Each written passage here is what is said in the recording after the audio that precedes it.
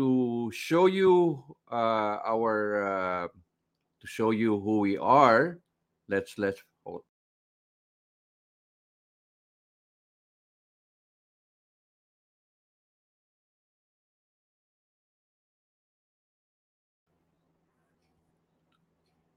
Okay, just take two.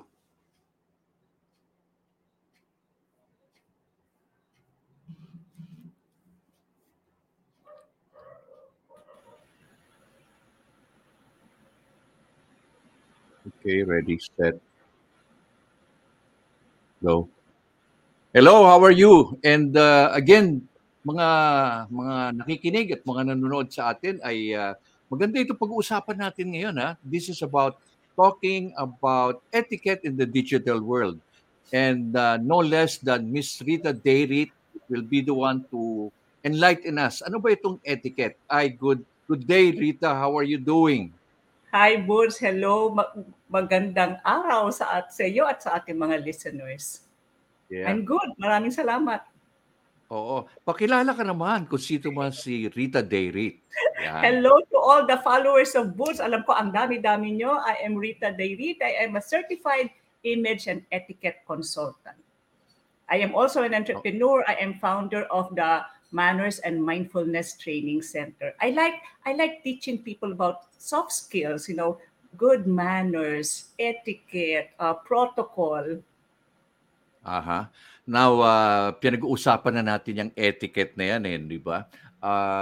Ano ba ang tingin mo ngayon sa ating modern world? Sabi nga nila with this pre-pandemic, pandemic, nagbago ba ang ating mga pananaw sa etiquettes about the digital world, Rita? What do you say? Medyo when the pandemic happened, medyo everything became digitalized, no? So a lot of people like me, when we first experienced the lockdown in March 2020, I thought that was it for my training, for my consulting career.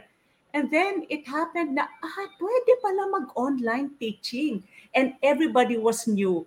And there were people like me who have been trained in soft skills that we were very careful about how we looked, how we behaved, how we communicated in front of the camera.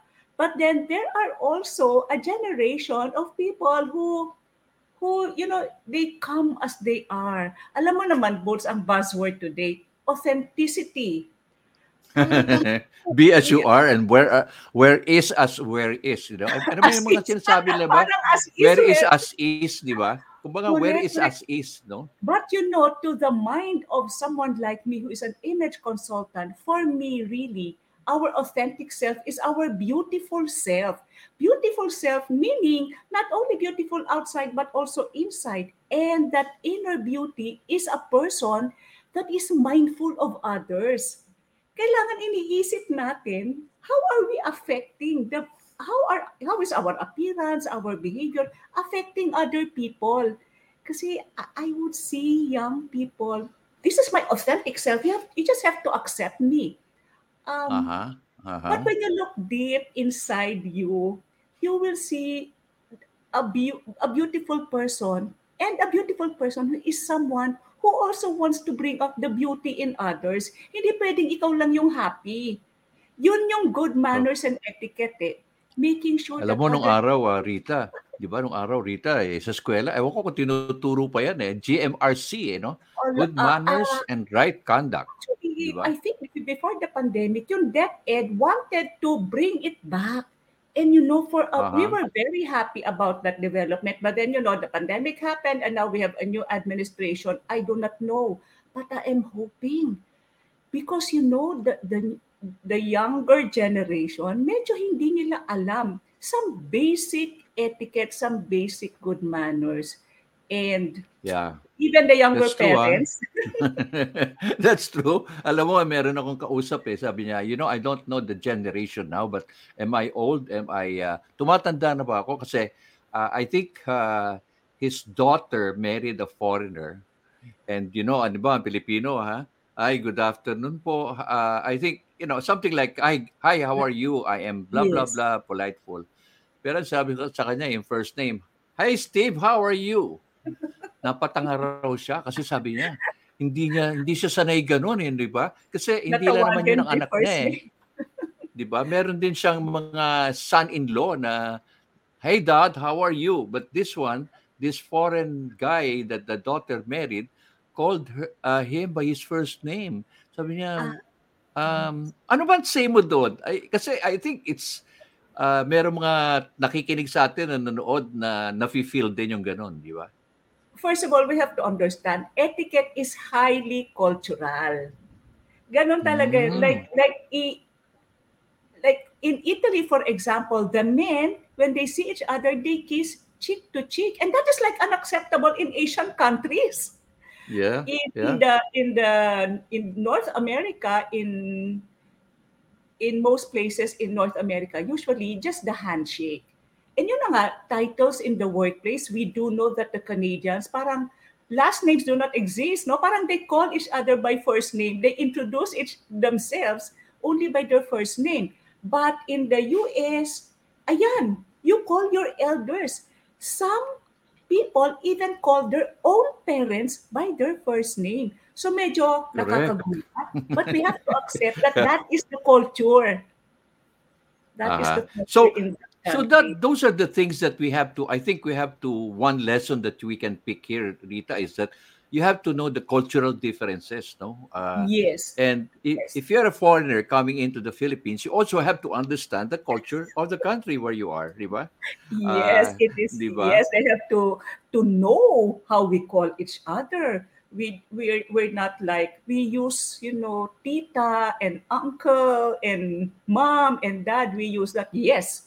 So if you are a Filipino married to a foreign national and you're bringing them, or your parents are going to your country, then you need to tell them, like ano bang tawag dyan, to give them an orientation of what is acceptable and things that are Yeah. not accepted, and they have to adapt. Totoo yan. That's true, ha? That's true. But other situations, like for example, yung mga bata ngayon nagtatrabaho, when they report for interview, ano ba talaga dapat ang mga tips ngayon? Kasi ngayon either face-to-face or virtual. What should be your tip for a young generation who is now trying to apply or probably moving up in the circle of business or being an entrepreneur? What First of is the all, very first thing? Yeah. we are judged in the first 7 seconds. So that is basically what people see in us, and that is our appearance. So dress like business-like. I have heard from some HR practitioners that children graduating from our big schools, big universities, and they come in very short skirts, and they come in their open-toed sandals. That is a no-no. You have to dress like a professional, like career office. No, so what we say in image is less skin, more power. So if you want to be Mm. seen as someone who they can trust, who has something between their ears, no, na may alam, can be taught, nag-aral ng mabuti, you have to dress well. You have to, at least basically dapat naka-jacket, but because of the weather in our country, pwede na rin sigurong dress na three-fourths or but not sleeveless, not showing Mhm. anything. Ang sabi nga namin, there should be no visual surprises in the workplace. Yung, ano yan? Bakit ganyan ang color ng kanyang hair? Bakit may tattoo sa may legs? So, Nako. so for, To- yes, talking we have to about that avoid that. talking about tattoo, Drita, ano ba ngayon ang mga readings ngayon sa workplace? Kasi para bang an expression of myself, so I have to Yan have na this nga eh, yan tattoo. na nga yung authenticity. Paano ba talaga ngayon? Paano ba talaga i-handle yung situation? Kasi I know of companies who will not openly accept that they are not accepting people with tattoo Yes, yes, because of indiscrimination. But right. if I am an employer and I feel that I don't like to have tattoo, what would be your say? What would be the etiquette on this angle? You are so correct there. You cannot say that it is because of the tattoo. no? Because ayan na nga, equal opportunity employer, discrimination, so hindi pwede. But there are ways of going around it. Like nothing, you just feel na I don't see that this person is diligent enough or neat enough for the role that she is applying for. Baka because I've seen I've seen people post in LinkedIn, they have tattoo, and that is they are happy about it. Okay, you may be happy about it, but is the world happy about it? What is the impression that you are giving out, especially if you are applying for a job? Because we have paradigms. When we see tattoo, what do we see? Happy-go-lucky, not serious, and that is difficult to break as a paradigm. So the one interviewing you, your prospective employer, would actually find other things about you. They will not say it directly. You cannot. You cannot. Yan ang ethics ngayon. You cannot Mhm. say directly, I'm not hiring you because of your tattoo. Nako, baka That's maligal true. That's tayo. true. Huh? But I know of some companies, they tell you, you can wear long sleeves. So if it's on their arm, yung iba naman so long as it doesn't show, like flight attendants. I know there are some who told me na so long as it doesn't show. But again, it is such a very critical, no, sensitive Right. situation, but you cannot Yes. outrightly tell them we don't accept people with tattoo. It's And it's we know, actually what they can deliver, di ba? right, it is what they can deliver. So you have to prove harder. You have to prove harder that you are competent, that you have those skills, that you are diligent, that you can be trusted. You have to prove harder because that tattoo is Hmm. saying other things about you, whether you Correct, like correct. it or not. Yeah. So talking about this, some people would say, well, there's always generation gap. I've heard of that even when I was young. Generation gap, generation gap. Ganun ba yun, Gus? But Kaya parang how, tanda na ba tayo? Kaya parang no sa akin. but how do you do this if I'm, let's say, like my boss is younger than me and I'm working? Ano ba magiging attitude dapat dito? Let's say like yung boss ko syempre child of the owner, All COO. right. All right. Uh, and I'm hired, or probably the father pass it on to the child. Correct. And Yes. how do I now adjust myself, or how do I put etiquette in practice? Okay. We have to remember that in the workplace, it is genderless and ageless. Everything is Ah, according to rank, to position. So even if your boss is younger than you, then you have to accord him the respect that is accorded a boss. So you don't call by first name, you call by sir or mister. You have to accord them that respect. Minsan masakit sa loob natin kasi especially if you are older. But remember, uh, rank, it is based on rank, not on gender, not on age. so para bang ano yan you respect the office or the position, because that is giving respect, no? Because Right. sila yung management, no? But you also have to reach out for the person to understand you. I think basically importante yung you get along with each other, regardless of age, regardless of gender, no? So that you're able to communicate, no? Kasi sometimes people are put in a box and say, I feel so uncomfortable because my boss is a woman. Naku yan. Mm, I'm a man. I feel yeah. uncomfortable.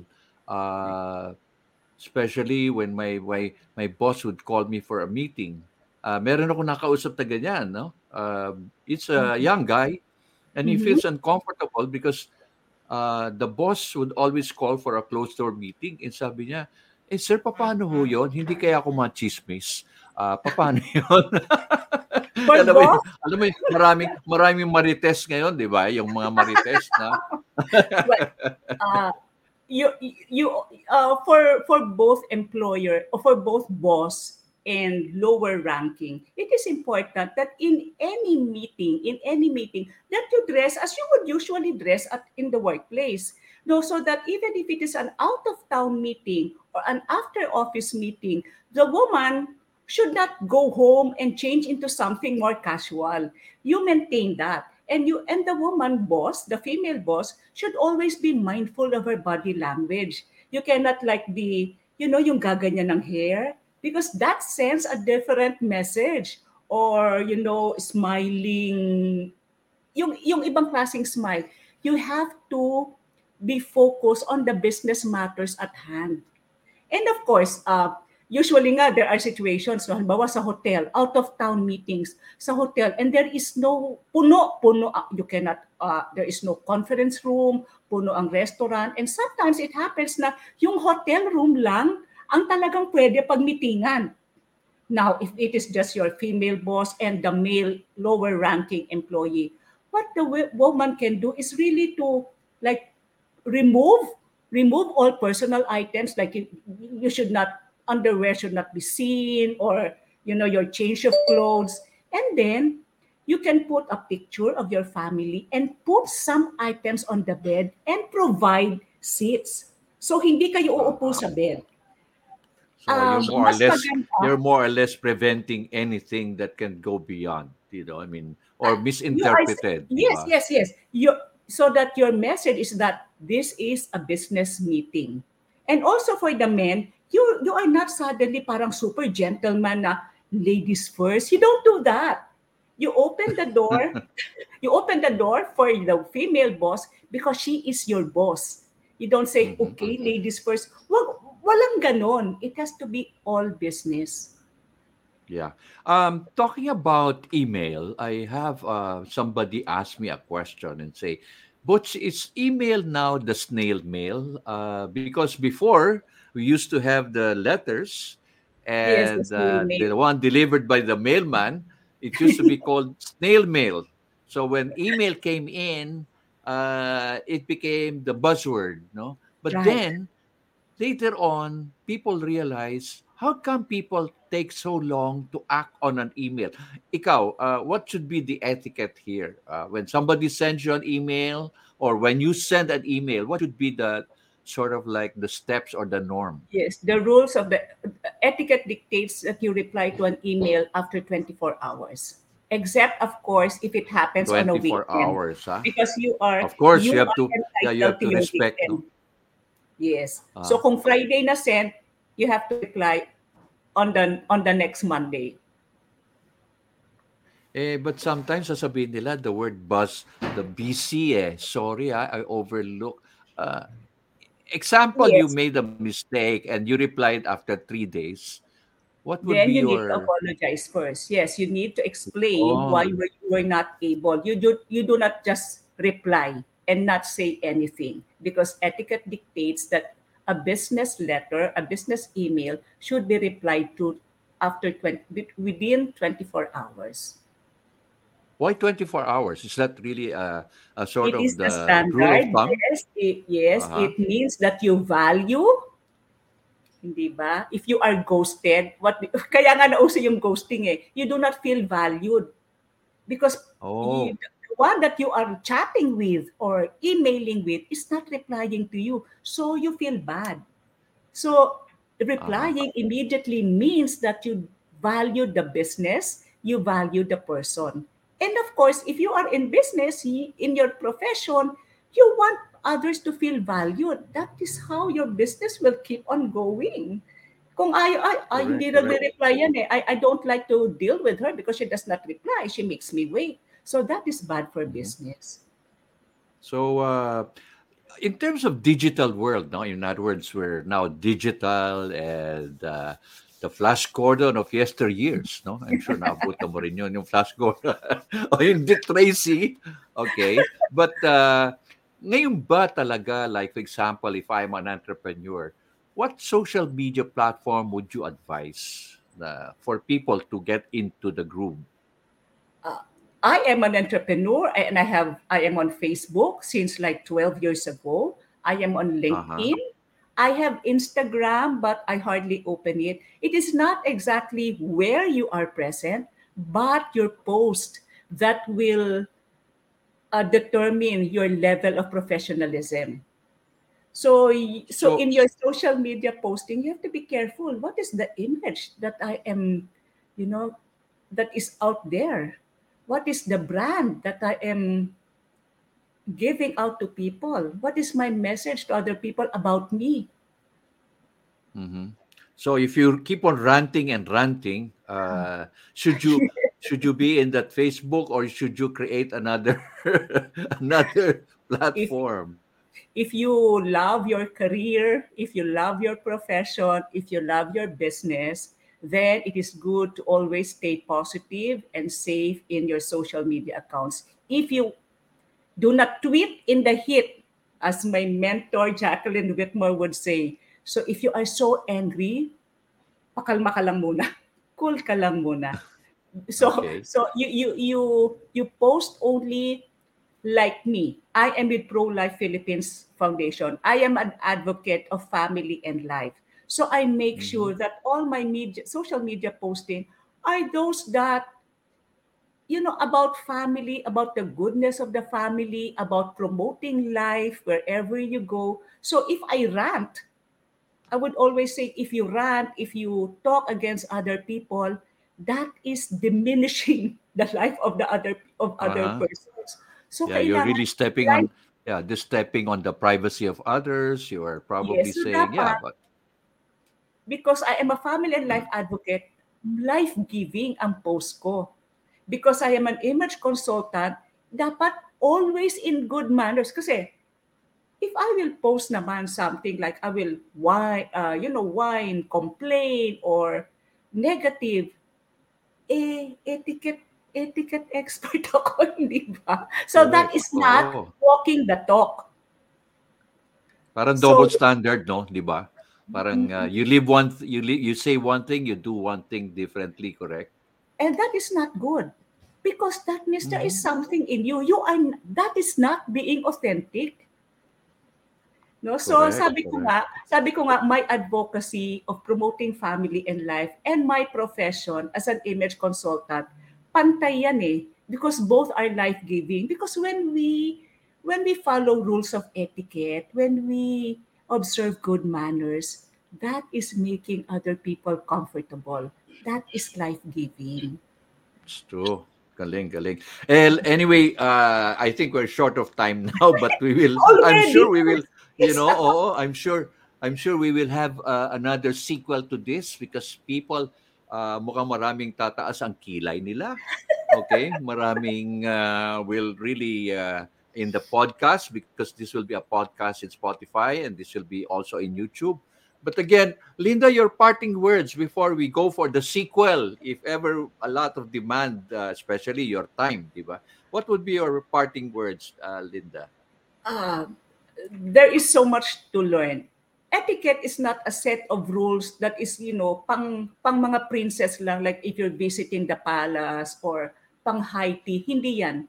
Etiquette is really something that you need to know because that makes people happy and that will give you confidence. And confidence is the mark of a smart person. That's Ang all. lalim nun, ha? Malalim yun, ha? Dapat i-repeat dapat ng mga nanood dito, you know? So, anyway, Rita, thank you very much for this opportunity. I know you're busy, but again, thank you for the privilege. You know, the reason why na-intriga ako dito sa being an etiquette expert, sabi ko mukhang kailangan na natin mag-interview ng person like you, because of the many things that are going on in the business world. And again, I would really thank you very much for this opportunity. And I wish you all the luck, especially for your advocacy on life. And really, You are most life welcome, is boss. precious. You are most welcome, boss. And as I always say, I am glad that you were born. Thank you, everyone, for Yes, yes. listening. Thank you very Maraming much. salamat Thank you. po. Thank you. Bye bye. Bye bye. Bye-bye.